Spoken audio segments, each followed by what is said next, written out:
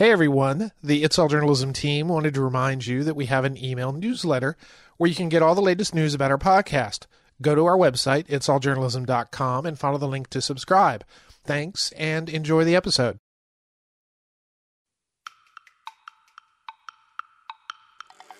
When you present these experiences that have been fully verified and fact-checked by a journalist, you begin to bridge that gap between our differences. One of the challenges of covering a story in another country is accurately representing the impact an event is having on the people who live there. What if you could provide a platform where those directly impacted by an event are able to tell their story from their perspective? I'm Michael O'Connell. This is It's All Journalism. The word Erato is Latin for I Speak, which is a fitting name for Erato.world, a website that publishes first-person stories from around the world.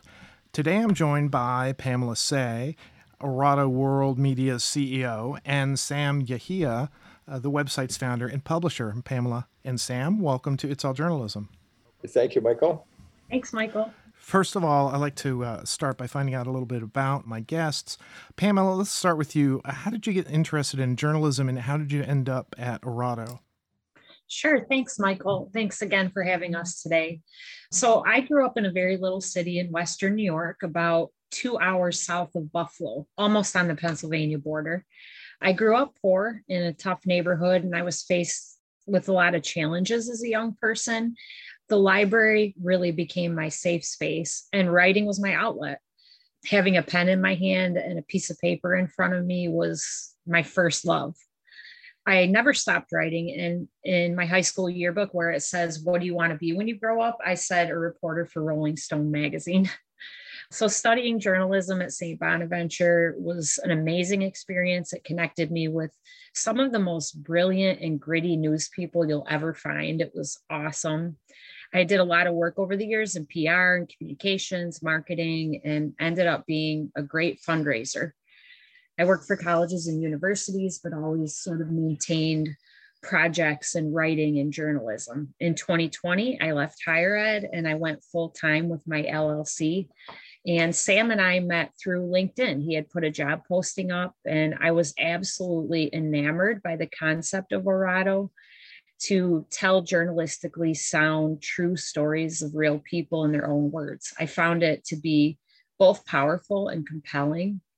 Getting to know Sam's deep passion for the project, and he has a real heart for journalism, for humanity, for healing divisions and addressing global problems. And I thought, this is something I can help build. I'm a builder, an executive, a data nerd, and a leader and a journalist. So it was something I could pour all my talents into and see the outcomes almost immediately. So this first year with Sam has been an absolute blast. Well, that's a great thing to say about your boss and the company that you're working for.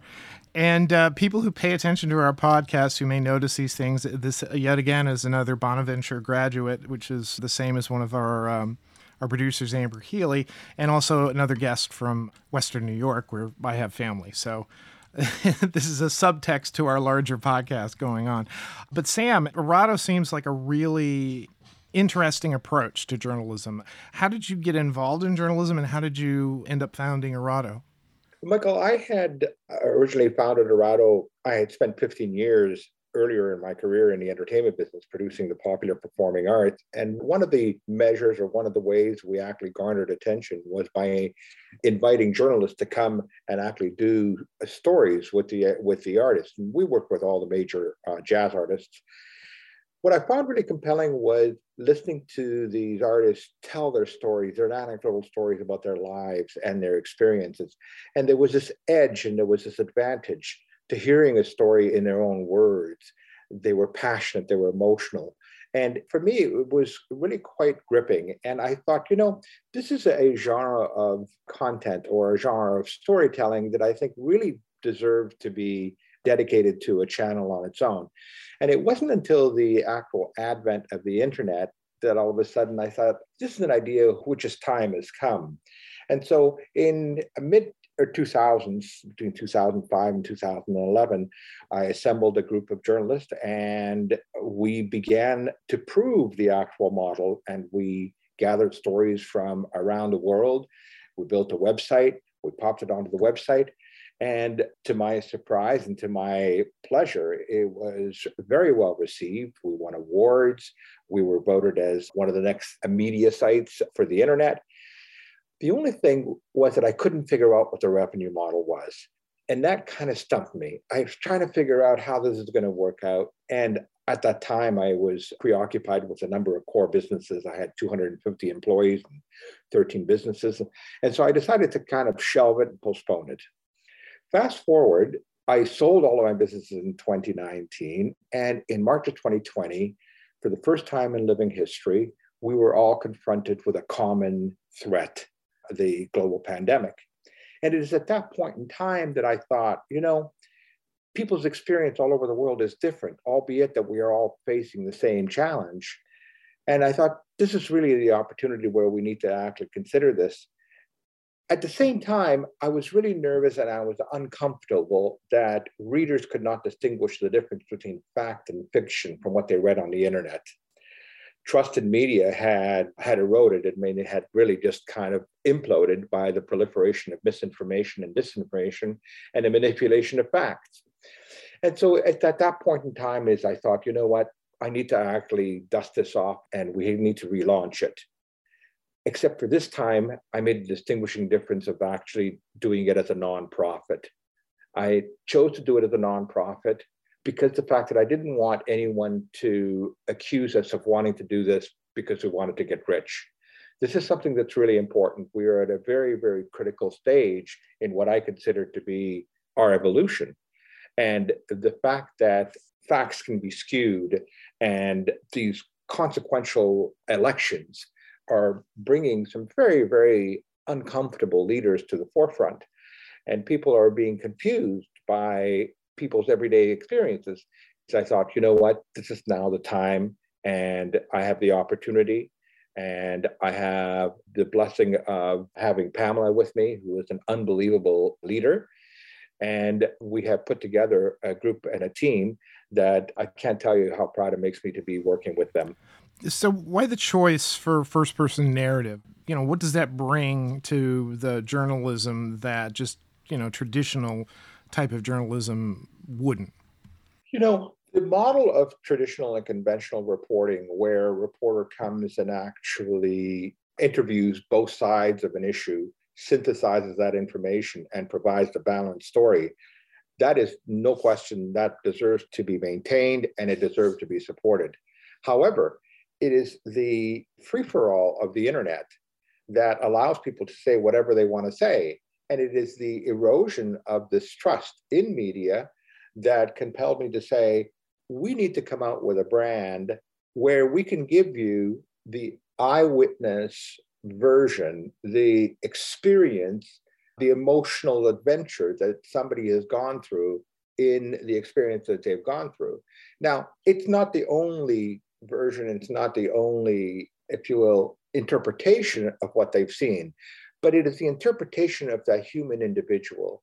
And the fact that everyone should have the sovereign right to be heard and their voice to be heard, and that we have the technology and we have journalists from around the world that allows us to be able to make that happen, is I thought, this is the kind of enriching content that not only deserves to be established, but it deserves to become a legacy and kind of a wire service to enrich the traditional reporting of media events. I guess the question I have about this is, when we talk about a first-person narrative, there are reporters who do that, who do immersive journalism. They go out and, they water ski or they climb a mountain or whatever, and then they write about it, that experience.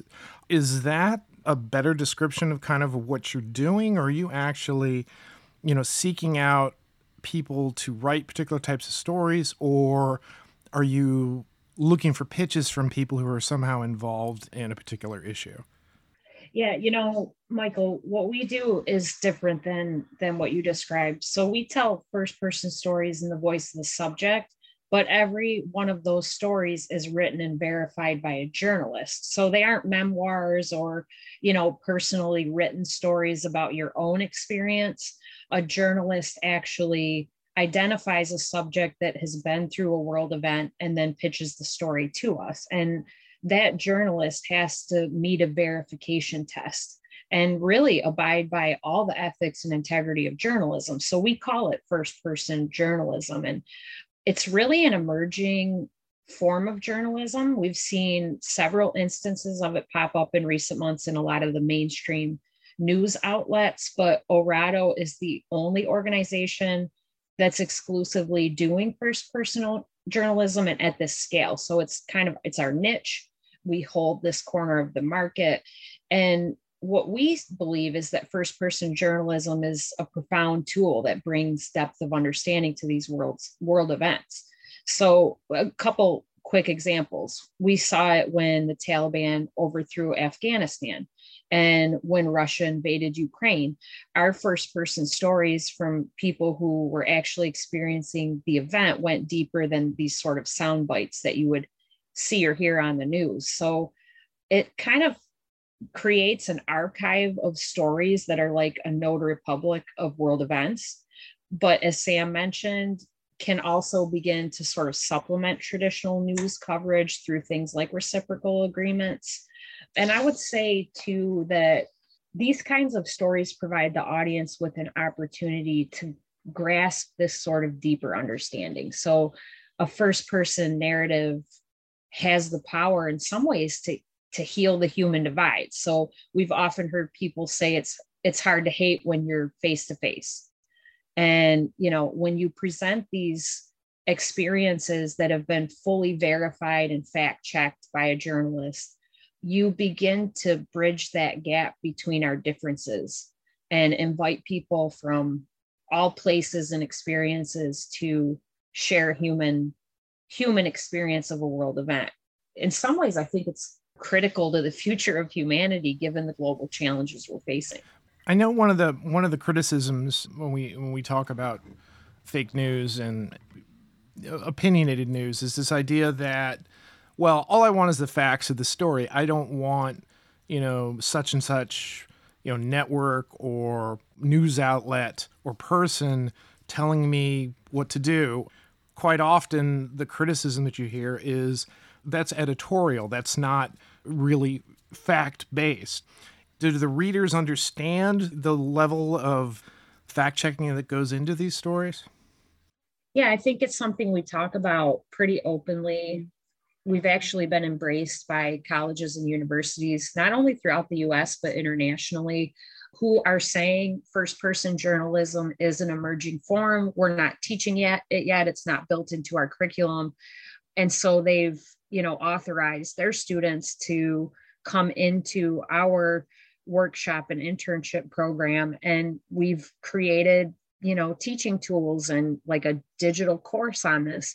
And so it's definitely valid. And we're continuing to push that message out. I think when it comes to bias, most journalists would agree that absolute neutrality is impossible to achieve. We're humans, whether you're a journalist or not, you have biases, and that school of thought has evolved to include things like implicit bias and confirmation bias. We actually think an Orado story, we're not claiming to be perfect or like the end all be all, but we're part of a system, right? And at Orado, we have a bit of an edge because in a traditional news story, the human being writing it is selecting which facts and which quotes to present. With an Orado story, we connect readers with the witnesses, the whistleblowers, the victims, and we give greater detail of the entire moment. It's their experience of the event. And then we really focus in on that crystallizing moment. So we avoid long narratives like about their views, their political commentary, social commentary. It's just what happened to them, and we verify it. And then in the background, that's where we present facts, statistics about the topic, the prevalence of the issue, what research has been done. So, it's a bit of a fantasy, I think, that any person, journalist or not, is 100% exempt from bias, but we think our model has become this sort of powerful tool to fight misinformation and disinformation.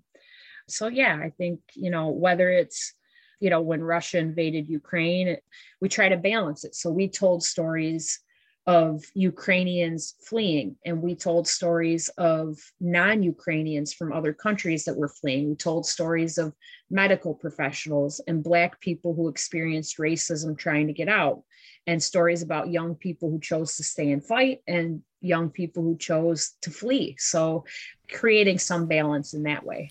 Just wanted to add that, contrary to immersive journalism, in Arado, the subjects are never paid for their story. Only the journalists are formally engaged and charged with the responsibility of not only writing the story in the first person, but verifying the veracity of that event. So there's no motivation for somebody just to tell a story because they're going to get paid. And that's a distinguishing difference that we bring to the table, that we're not motivating our story subjects. We just want to be able to carry the listener through. We want to give the listener or the reader an opportunity to be able to actually emotionally appreciate the challenge and the toll that subject has experienced. Here's a nuts and bolts question. The stories, as they're published, have the writer's byline? Yes, the author is listed. If you look at stories on our website, you'll see, if you scroll all the way to the bottom, there's an author box that shares, the photo and the bio of the journalists themselves and any links to their social media or website, other content, that sort of thing. Okay. This is really kind of a fascinating approach because, as you kind of acknowledged, traditional journalists are taught that the last person that needs to be in a story is the person who's writing the story, or who is, the reporter who happens to be on the scene and is covering something. You almost want to make yourself invisible because that's part of the detachment with which we are supposed to cover things. Although, as I said before, there are such things as immersive journalism and first-person narratives, which is something that's been around for a while. But this obviously seems quite different. Tell me how the newsroom functions in the sense of, well, let's talk about Ukraine. The Ukraine story develops. I mean, do you put out assignments? Do you say, we're looking for some reporters who can help us identify people and write stories from a first-person perspective of people who are experiencing things in the Ukraine? What's your process, I guess? That's a great example, is the Ukraine, because, I had been watching the news and this was before anything big happened. So, as an editorial team, we're always kind of out there paying attention, seeing what's happening. And it was at the point where there was just these very quiet little news bites coming out about Russian troops amassing at the border, but nobody was talking at that point about, there's going to be some full-scale invasion. It seemed unheard of. But as the editorial team, we're watching this and I'm thinking, this could be a powder keg. I wonder what's going to happen here. And typically in a situation like that, we would look at our pool of contributors. So we've got over 200 journalists that are assessed and vetted and can write for us literally every continent. But we didn't have anybody in Ukraine. So we didn't have people already part of our process that we could go to. So what I did in that case was I looked, I went on Twitter and different journalism websites and I sought out respected journalists who were engaged and involved in that community, and ended up connecting with this wonderful young journalist who was doing a lot of reporting sort of on the social impact side. Just reached out to her, and this is kind of how we do it. So I sent her some emails and notes, maybe a Twitter message, and we ended up having Zoom call and we got her vetted and into our process. And she wrote a couple stories for us before things, really sort of spiraled out of control there. And they were a bit more historical and contextual. And then the war started and she found herself in serious danger. Her father was a government official and, they're fleeing, and I'm messaging her and saying, "Are you okay? I'm worried about you." And she's writing back and saying, "I'm in an underground bunker. I don't know how long I'm going to be here. I have spotty service." And this was a real experience we had with her.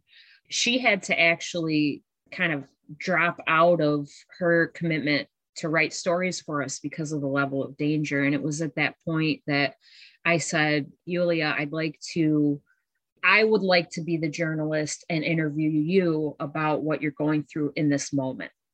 And we ended up producing a heart-wrenching story. I can't even talk about it without feeling emotional, about her making her way from Kyiv and then some other cities all the way to the western border of Ukraine, and with her baby sister and her mom, and what that was like. And so after that, we continued to connect with our contributors and our staff. We have this really wonderful channel on Slack called Inside Orado. It's like the water cooler where all of our contributors can get together, talk, chat, ask questions, engage with us. We started to just get more and more stories from our existing pool of contributors and staff. And so we ended up publishing like half a dozen really good stories out of Ukraine. Is there any particular focus or area you think this works better in? Is it political, something involved in government offices, or because it's a first-person narrative, is it you're particularly looking for types of stories where that type of writing is going to sort of shine? I think wherever it is that governments are trying to actually skew the fact, we now have 100 million refugees in the world, the most that we've ever had in the history of mankind. There is an ethnic cleansing in China. There is these wars that are happening in different spots all over the world. Wherever there's conflict in the information that we are getting, wherever there is doubt about what are the facts of what's actually going on the ground, I think Orado has a role to play. And it gives me tremendous pride to be able to actually look for those people who are prepared and have the courage to tell their story. Even if it's in their own experience, it's still a nugget of fact that readers can assemble and can consider as they gather sources and gather stories from various facets to make up their own mind. And so I think we have a role to play in the court of public opinion. And that's what Orado does. It brings another nugget of truth to the overall assembly of facts so people can walk away and make up their own mind. I like the idea of bringing in this other perspective. We talked about this on the podcast where, some emergency or some event occurs and outside reporters are sort of helicoptered in, or parachuted in, I guess is the way they say it, to cover a story, and they have no context or any connection with the community.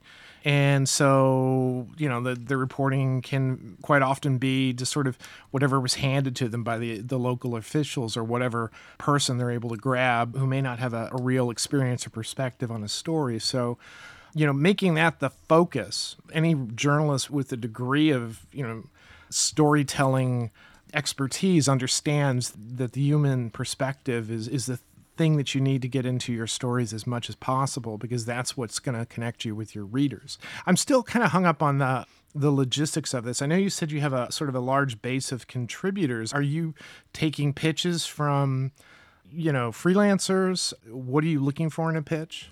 So we mentioned that we have over 200 journalists, and that includes photographers, videographers, even like illustrators. So it's a variety. Most of them are obviously journalists that do written journalism, but they're all over the world. And as I mentioned, they have to go through sort of an assessment process. So we ask anyone that wants to write for Orado to, just like if you were writing for another news outlet, you have to be interviewed and hired. We have an assessment tool that's online. It has them submit their writing samples, and the editorial team will review every single one of those. And not everybody gets approved, so it is competitive. And we're looking for legitimate and emerging journalists. Sometimes the journalists come to us with English as a second language or speaking very little English. And so we take that into account. We have tools in our repertoire to help them learn and grow, and we do our best as a team to work together with them. And once they've been vetted and they're approved as an Orado contributor, then there's a whole slate of tools that they have access to that are all digital and automated. And there's, the forms for pitching, there's forms for submitting your draft. We have automation set up for the editorial team to communicate back and forth with them. Like everything is just very smooth and simple and automated. And, we have the Inside Orado channel, which is, and I mentioned the water cooler where they can join. And it's like a built-in community where we can engage. And if they're having issues or they're stuck on something, they can ask questions. Sam and the team will post story ideas there. Like there's a Breaking World event, we'll post it and say, hey, anybody interested in taking this on? The payment process system is all automated where, their story gets published, they get paid. It's pretty seamless. It is a bit of a freelancer model in terms of all of the contributors. And over time, as we grow the nonprofit side and develop our revenue streams, we'll continue to grow the ability to support them and the like. It's a fascinating model in terms of a global digital news organization. It is really interesting because obviously when, the big newsrooms sort of contracted around the world and they closed up their forum bureaus and they were relying more on people on the ground. This is a model that seems to sort of fit in that space. But then also, I think there's a lot to be said for telling the stories of people who were actually involved in the events, making that connection, not telling maybe the whole story per se, but telling the perspective of one person can be a very valuable type of reporting. You've already done quite a lot already, I guess.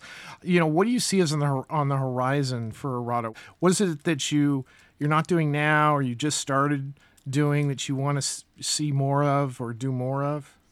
Michael, to your point about the Valley and the opportunities and the advantages of Orado, a case in point was recently, of course, with these golf tournaments occurring. Recently, there was a story about the Argentinian pro golfer, Angel Cabrera. And Angel Cabrera is actually in a prison, having been convicted of domestic violence. And we ended up getting a story from the victim. So his girlfriend or his wife, I don't recall what she was. What I found really interesting was all of a sudden, as these golf tournaments were unfolding, there was a story in traditional media talking about, oh, woe is Angel Cabrera. He fell from grace, and at one point he was at the top of his game, and now he's in jail.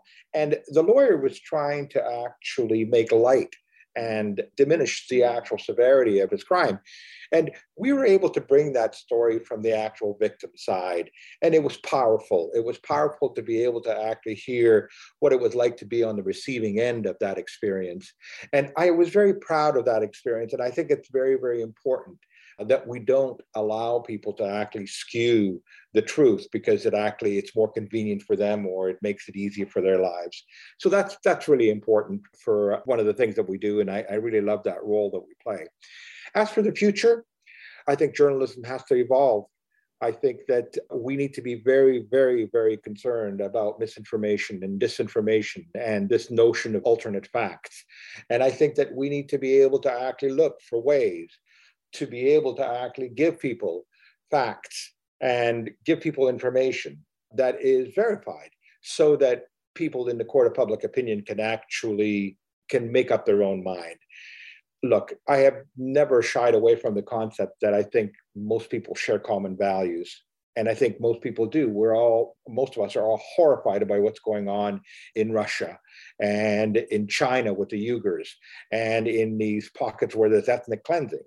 And I think that this notion of having journalists on the ground giving us first-person accounts of all of these stories that are news breaking, I think that not only has a role to play, but it deserves to be legitimized and it deserves to be embraced as a content enricher, as a notary public of the kind of reporting that currently comes out so that we can actually ensure that all of the facts and all of the stories are aligning and we are getting a true experience and a true picture of what it is that people are actually experiencing. I'm glad you shared that story about the golfer, because I think that is an important example of what this type of reporting can accomplish, because too often the only thing gets reported is the sensational side, or the maybe one side over the other, and being able to get to let the other person whose voice isn't as powerful come forward and get to tell their story that's the heart of what good journalism should be. I think you've answered all my questions. Is there anything else you wanted to add about Arado? I would just say that we're very, very encouraged by what we're seeing right now in terms of engagement. We have audience reach every country on the planet. Our fastest growing audience, which I find fascinating, is 18 to 44-year-olds. 18 to 34-year-olds are the biggest pot. And then if you look at the whole scope of age demographics, 18 to 44 is together the biggest. And I find that really interesting because of a lot of statistics right now. If you read, which we do, we read them all, the big research projects coming out of journalism right now, people are saying that they don't understand international issues. They want to understand it better. They want to find places where they can learn. And though you see the readership going lower in certain areas of journalism, digital is a way that people are starting to engage more. And so I think the fact that these audiences between 18 and 44, though we have readers in every age category, I think the fact that they're coming to us on a regular basis and reading our content says that we're meeting that need. We're giving them a deeper understanding of international issues. And that's pretty encouraging to us. We don't only produce stories that are difficult and painful to read. We produce a variety of stories. In fact, some of our top 5 all-time stories range from things like, the PGA story about Angel Cabrera that Sam mentioned, to the winner of Netflix Baking Impossible. People love that story. We have a really popular one about 3 people who survived 33 days shipwrecked on a remote island. There was one where we actually presented the testimonies, stories of multiple victims of the troubled teen industry in America. And it was right after Paris Hilton spoke out. So I think the variety of content, some of it uplifting, an Olympic gold medalist, for example, and then some of it very serious. It provides some balance. We'll continue to do that, continue to grow in that way. Well, that sounds excellent. I encourage everybody to check it out. I spent a little time on your website. There are places on their website where if you're a reporter, freelancer looking for some work and want to learn more about that, there's a lot of information about that you don't always get to see on websites. I think that's a really nice thing. Sam and Pamela, thanks for coming on It's All Journalism. Thank you, Michael. Thank you, Michael.